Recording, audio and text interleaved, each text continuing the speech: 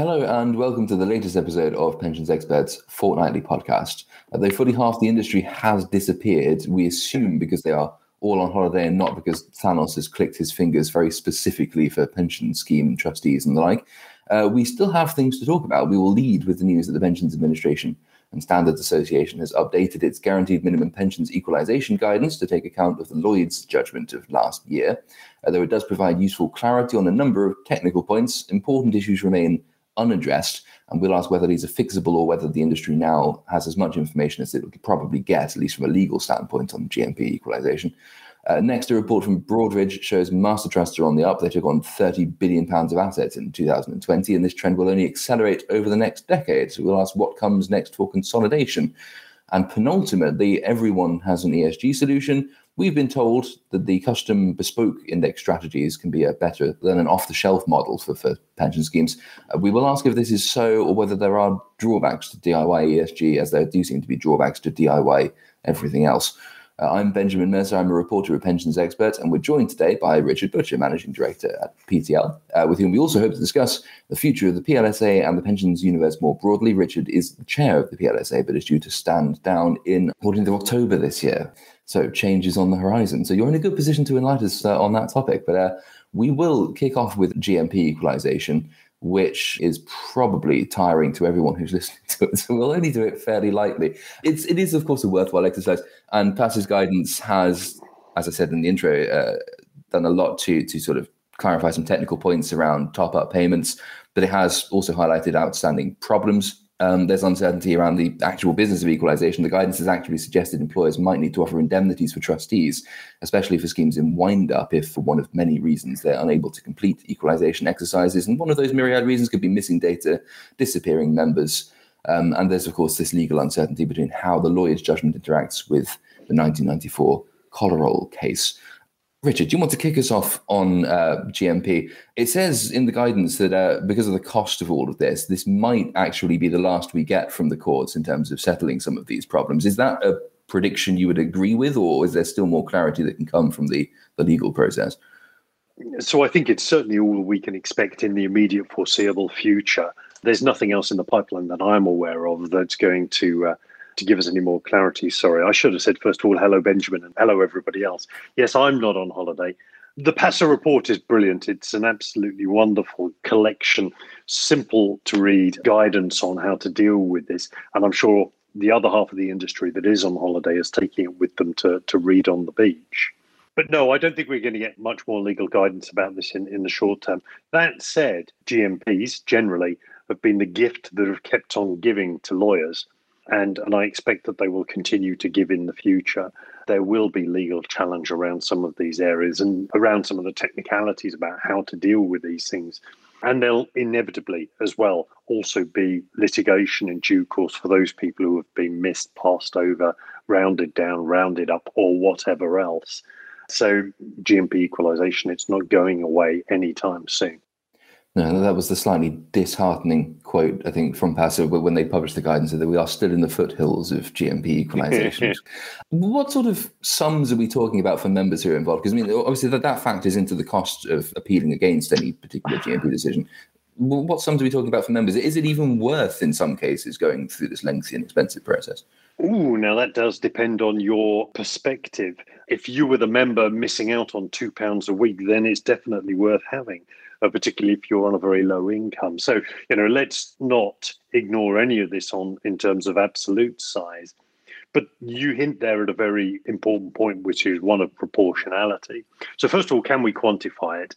Well, no, not really. I mean, in the terms of a scheme's valuation for a typical defined benefit scheme, and it can depend on lots of variables, you might be talking about 1%, 2%, 3% of liabilities. So not particularly material. Of course, if the scheme aimed to provide relatively low benefits and the members were generally low paid, then the impact could be a lot higher than that. Interestingly, also in the past guidance, which talked about rectifying that have previously been paid, one of their contributors has estimated that the average top-up payment might be of the order of £1,000, which to my mind doesn't sound particularly material in terms of transfers from a defined benefit scheme. I look at this slightly through loathing eyes. As I say, GMPs have been the gift that have kept on giving, both to lawyers and to the wider industry who've been able to charge a fee for doing this. But I feel real sorrow and real compassion for the employer. The employer who in the 1970s thought, well, I want to look after my employees and do the right thing for them, so I'm going to provide them with a high quality benefit, and set about doing that with a stable contribution rate of 10 to 12% of payroll, who now, 40, 50 years later, is being told not only is it going to cost you millions and millions of pounds in deficit repayment contributions, but also the process costs, the operating costs have gone through the roof. And GMP rectification, GMP equalisation is just another layer of cost for that poor employer who is genuinely trying to do good for their employees. So I look at it from the employer's perspective and think, well, is this proportionate to the benefit that will actually be felt? In some cases, yes, but in other cases, I think hopelessly not. No, that sort of poses an interesting problem for future employers, doesn't it? In that, as you said, having tried to do the right thing, have landed themselves in a completely unexpected and unintended quagmire. Does it put people off doing the same thing in future if they're concerned that maybe in an attempt to be generous, this thing could be a new GMP issue in 30 years' time, which they'll be on the hook for, and to avoid that, they'll do everything they can. It's entirely possible. You could argue, and there were lots of final nails in the coffin of DB. You could argue that GMPs were one of those final nails. It was certainly contributory to the widespread closure of defined benefit pension schemes. And I think it's going to be a very, very long time before any CFO is willing to sign up to providing any form of guarantee to an employee for post-work, post-retirement income. May come back in some way, shape or form. It may also cast a shadow over the potential for the CDC market. So, we've now got legislation for CDC. There is, as far as I'm aware, only one customer for it at the moment, the Royal Mail, but more may follow. There may be a demand for it. And although CDC doesn't provide any guarantees, there may be a few employers who look at it and with their lawyers and think, well, does this give the appearance of a guarantee? Is there a risk of a legal argument in the future that we created a reasonable expectation that we could be on the hook for? So I think it could cast a shadow, obviously not in its strict sense. It could cast a shadow over CDC. DC's less of an issue, but hey, litigation's a funny thing. These all sorts of litigation could emerge in the future, and we can't entirely know what it is. Of course, these days employers do have to provide a pension scheme for those who don't opt out. But yeah, there's always the risk of a liability being newly defined. And on the subject of liabilities, and of course, as we mentioned, as you say, GMP is lovely for lawyers. And also on the subject of the decline of DB schemes, the guidance does specify, doesn't it, that there are particular problems to schemes in wind-up at the moment, and especially the trustees of those schemes. There are all kinds of data troubles with GMP that take a long time to solve. Members might have gone missing. The data might not be there. And the guidance says, it's uncertain the extent to which trustees would be protected by statutory advertisements and or if run-off insurance would provide protection. In practice, employers may need to provide indemnities to trustees of schemes in the wind-up to cover such liabilities. Is that something that they're seized of the need of? Is it a widespread problem? Is it happening already? Or are trustees going to be sort of knocking on the door of their legal departments and saying, help us, please? I think they probably will be knocking on the door of the legal department and looking for help. And more particularly, they'll be knocking on the door of the CFO saying, we'd like an unlimited indemnity from you. Whether they'll get that or not's another matter, but they'll be knocking on the door trying to. Yeah, there are solutions to this. In a buyout, it's possible to pay a premium on top of the basic cost, such that you can shift that liability from yourselves as trustees to the insurer, and the insurer will take it on the basis of an insurance premium. It's also possible for a scheme to go through buyout, but carry a residual risk on its balance sheet. So I've seen various tools being used, but you're right, we shouldn't underplay this. This is really difficult, particularly in the case of past service transfers. This isn't time limited. If somebody chose to transfer out in the 1980s or 1990s, this, it seems, means that we now have a liability to them, or we have a residual liability to them. Now, you bear in mind the data standards these days are pretty good, but in the old days, if you had a no liability member, you pretty much deleted everything.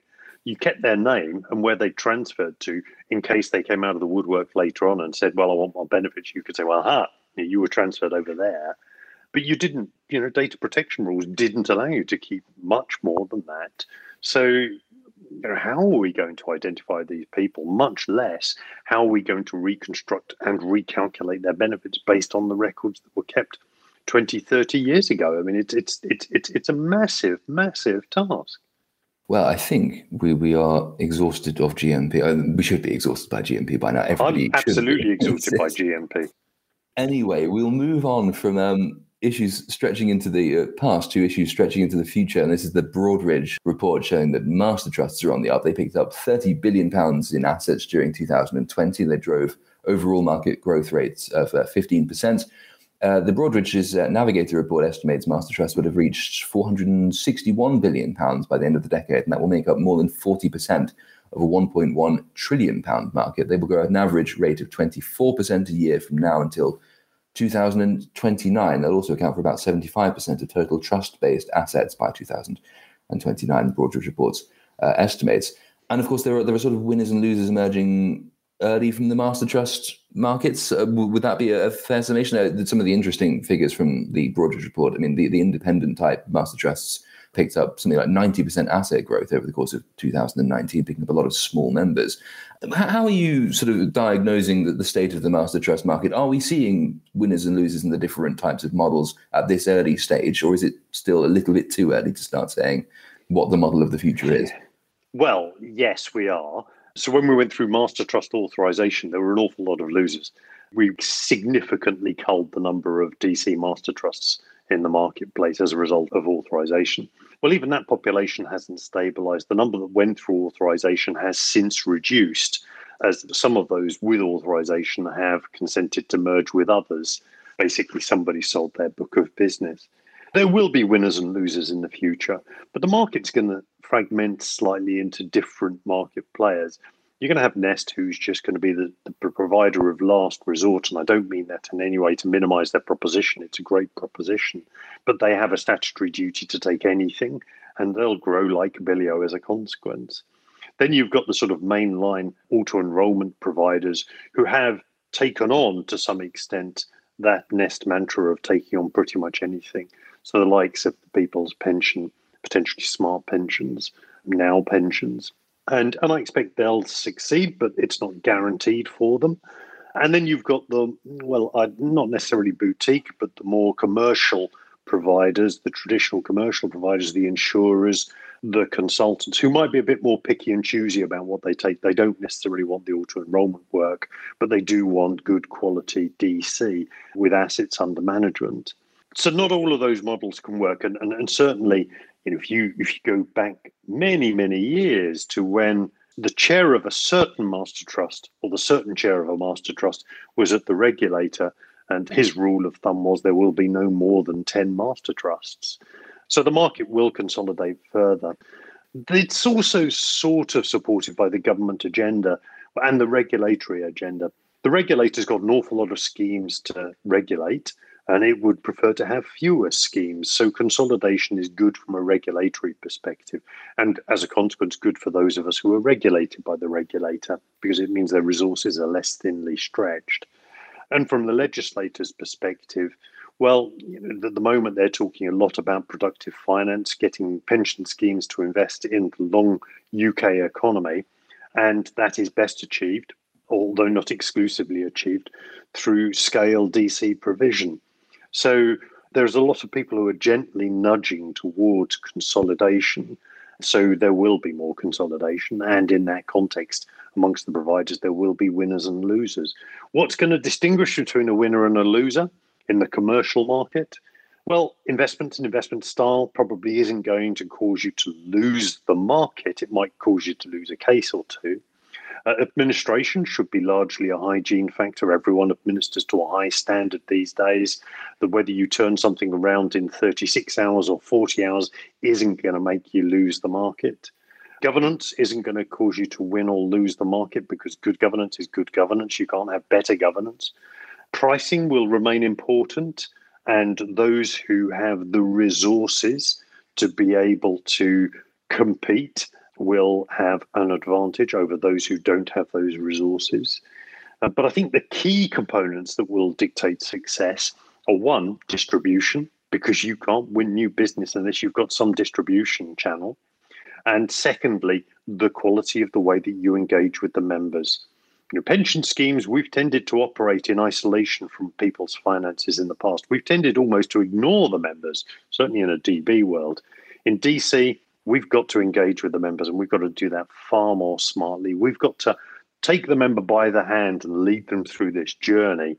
And so the quality of that engagement is what's going to distinguish the good master trusts from the also runs. The also runs will eventually, inevitably, fail, which means consolidation into another master trust. I mean, it would almost seem slightly counterintuitive. Obviously, if you speak to someone who administers a small scheme or who, whose job depends on the existence of a small scheme, they will always sing the virtues and praises of small schemes. But one of the things that they might say is that actually having a small scheme in particular, something that hasn't been consolidated, isn't part of this broader body, allows for more direct and personal communication with a member than perhaps a larger scheme or certainly a consolidated sort of master trust would do. Notwithstanding, of course, the fact that master trusts have greater resources to devote to this. From what you said there, it sounds almost the opposite is in fact the case. So in theory, smaller schemes might be more personal. In practice, they haven't been, and master trusts can do more than them for member communication. Am I parsing that correctly? I mean, is that something that will improve? So first of all, your last question was my prognosis for the future, which I gave you. I wasn't commenting at all on the quality or ability of anybody. The evidence shows from the regulator that small schemes tend to be poorer governed compared to big schemes. But that doesn't mean to say that poor schemes are all poorly governed. There are some incredibly well-governed smaller schemes who do an incredibly great job for their members. Why should they be forced to consolidate? And, if they're delivering value for money to their members, then they shouldn't be forced to consolidate. They should continue to be able to operate. And I've got a lot of sympathy with the arguments that you put forward in your question there, Benjamin. One of the disadvantages of scale, there are advantages, but there are disadvantages. One of the disadvantages is that the governance is, by definition, further away from the members. There are trustee meetings I've been in where, when we've been discussing the claim of a particular member, my co-trustee has been able to give me evidence based on personal experience of that particular member. I used to sit next to them, so let me tell you what I think and what they might think. That just doesn't happen in a master trust world. So yeah, there are downsides. Master trusts aren't all a positive one-way journey. Smaller schemes do bring benefits, can bring value for money, can definitely bring value for money to members, and can be advantageous to members. Right. I think with an eye on the time, we'll do ESG and DIY as a coda. I don't want to diminish in any way what SigTech does, but of course, whenever you see a company which provides bespoke index strategies, saying that bespoke index strategies are the best thing in the world, you kind of think Vance is the Pope to the Catholic. But nevertheless, they argue that it does have its benefits. Off-the-shelf models aren't always as tailored to schemes' ESG needs as bespoke models can be. Custom equity portfolios allow owners to, the quote is, define the investable universe. And I'm going to pretend I know exactly what that means.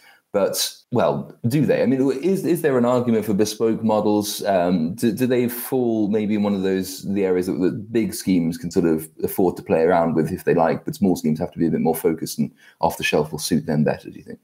Yeah, I mean, look, it's great to see innovation in the marketplace. And this is a proposition that I'm sure will tick the box for some schemes.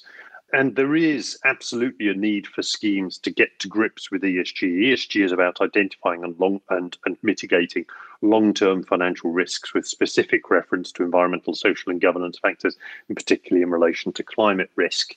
And schemes need to do more to grapple with that. Where I see this being deployed as a particular potential solution is for those schemes who currently use pooled funds. In a pooled fund, there's very little you can do to influence the behavior of the underlying fund manager other than to vote with your feet. We're going to buy you, we're going to sell you, we're hiring you, we're firing you. This does provide some schemes with an opportunity to do more than just vote with their feet. So they can actually wade in, specify their portfolio, build their portfolio, and actually have some direct influence over stewardship and other factors. Excellent. Well, okay. In which case, we will move on from ESG. We'll round off on a round off, I suppose it would be, wouldn't it?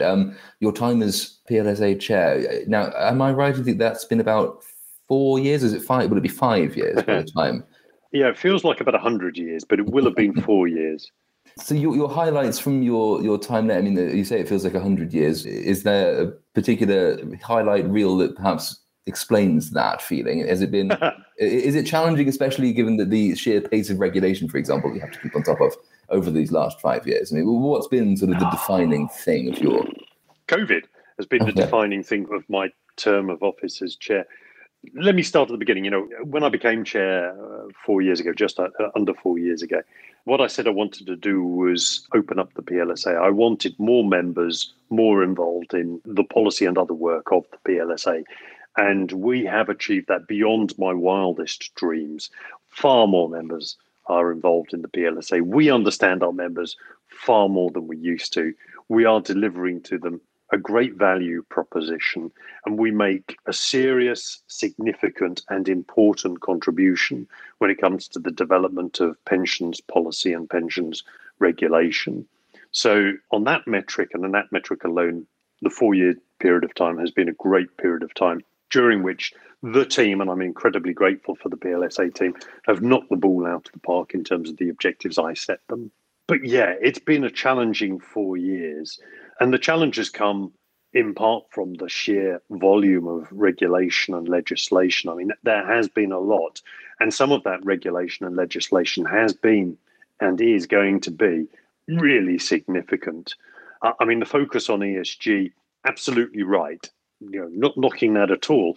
It's what we need to do, but it is hugely demanding on pension schemes. Section 107 of the Pension Schemes Act 2021, the creation of new criminal sanctions for trustees, it scares trustees witless, despite all the kind and gentle words being issued by the regulator. It is scaring trustees absolutely witless.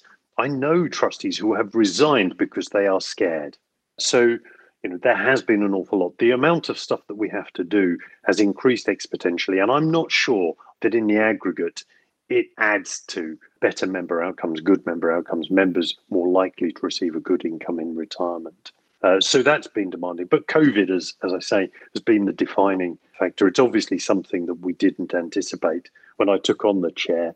I mean, again, I have to sing the praises of the team at the PLSA. Operationally, they shifted from the office to home with the minimum of fuss. They continued to operate, and in fact, they even upped their game, which is absolutely fantastic. They are a brilliant team, and they will be wonderfully supportive of Emma Douglas as she takes the role on from me.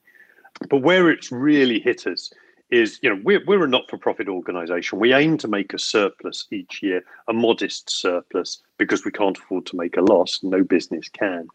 And we knew we were going to lose, shed loads of money. Now, we managed to recover the position. We made a loss, but it was roughly half what we could have lost. And so that was a good result. But the PLSA could have died at that point in time. And it's only because the board, and I don't necessarily mean this board, although this board's continued the policy, but the boards that preceded me, the chairs that have preceded me, and the chairman that have preceded me, who insisted that we have a prudent reserve to cover business shocks, that we were able to withstand that. We made a big loss last year because of the loss of all of that revenue, but the PLSA is still there. The PLSA is still strong. The PLSA is still delivering on its vital message, on its vital part in building strong regulation and legislation. So there's been some big shocks. It's felt like 400 years because there's been so much work to do, but also because it's been so intensive, so enjoyable, such a good time. I've met lots of really interesting people within the organisation, the members, but also outside of the world. I'm going to miss it, really. I'm going to miss it. But the team at the PLSA are great. They are wonderful, and they deserve the industry support. Well, no, that's a nice way on which to end. We could spend a whole episode on the PLSA experience, and perhaps we shall do so in the future. But for the meantime, that does bring us to the close of the program. So thank you, Richard, very much for joining us. Thank you to our audience for listening to us. As ever, we will be back in 2 weeks' time. Save big money on everything for your next project at Menards. Spring is here, making it the perfect time for outdoor projects. Suncast storage sheds are an excellent solution for protecting outdoor lawn and gardening tools. They're easy to assemble, and the all-weather construction provides water resistance and UV protection. Save big on Suncast storage sheds. View our selection of Suncast products today in-store and on Menards.com. Save big money at Menards. This is the story of the one. As a maintenance engineer, he hears things differently. To the untrained ear, everything on his shop floor might sound fine, but he can hear gears grinding or a belt slipping. So he steps in to fix the problem at hand before it gets out of hand. And he knows Grainger's got the right product he needs to get the job done, which is music to his ears. Call, click Grainger.com, or just stop by. Grainger, for the ones who get it done.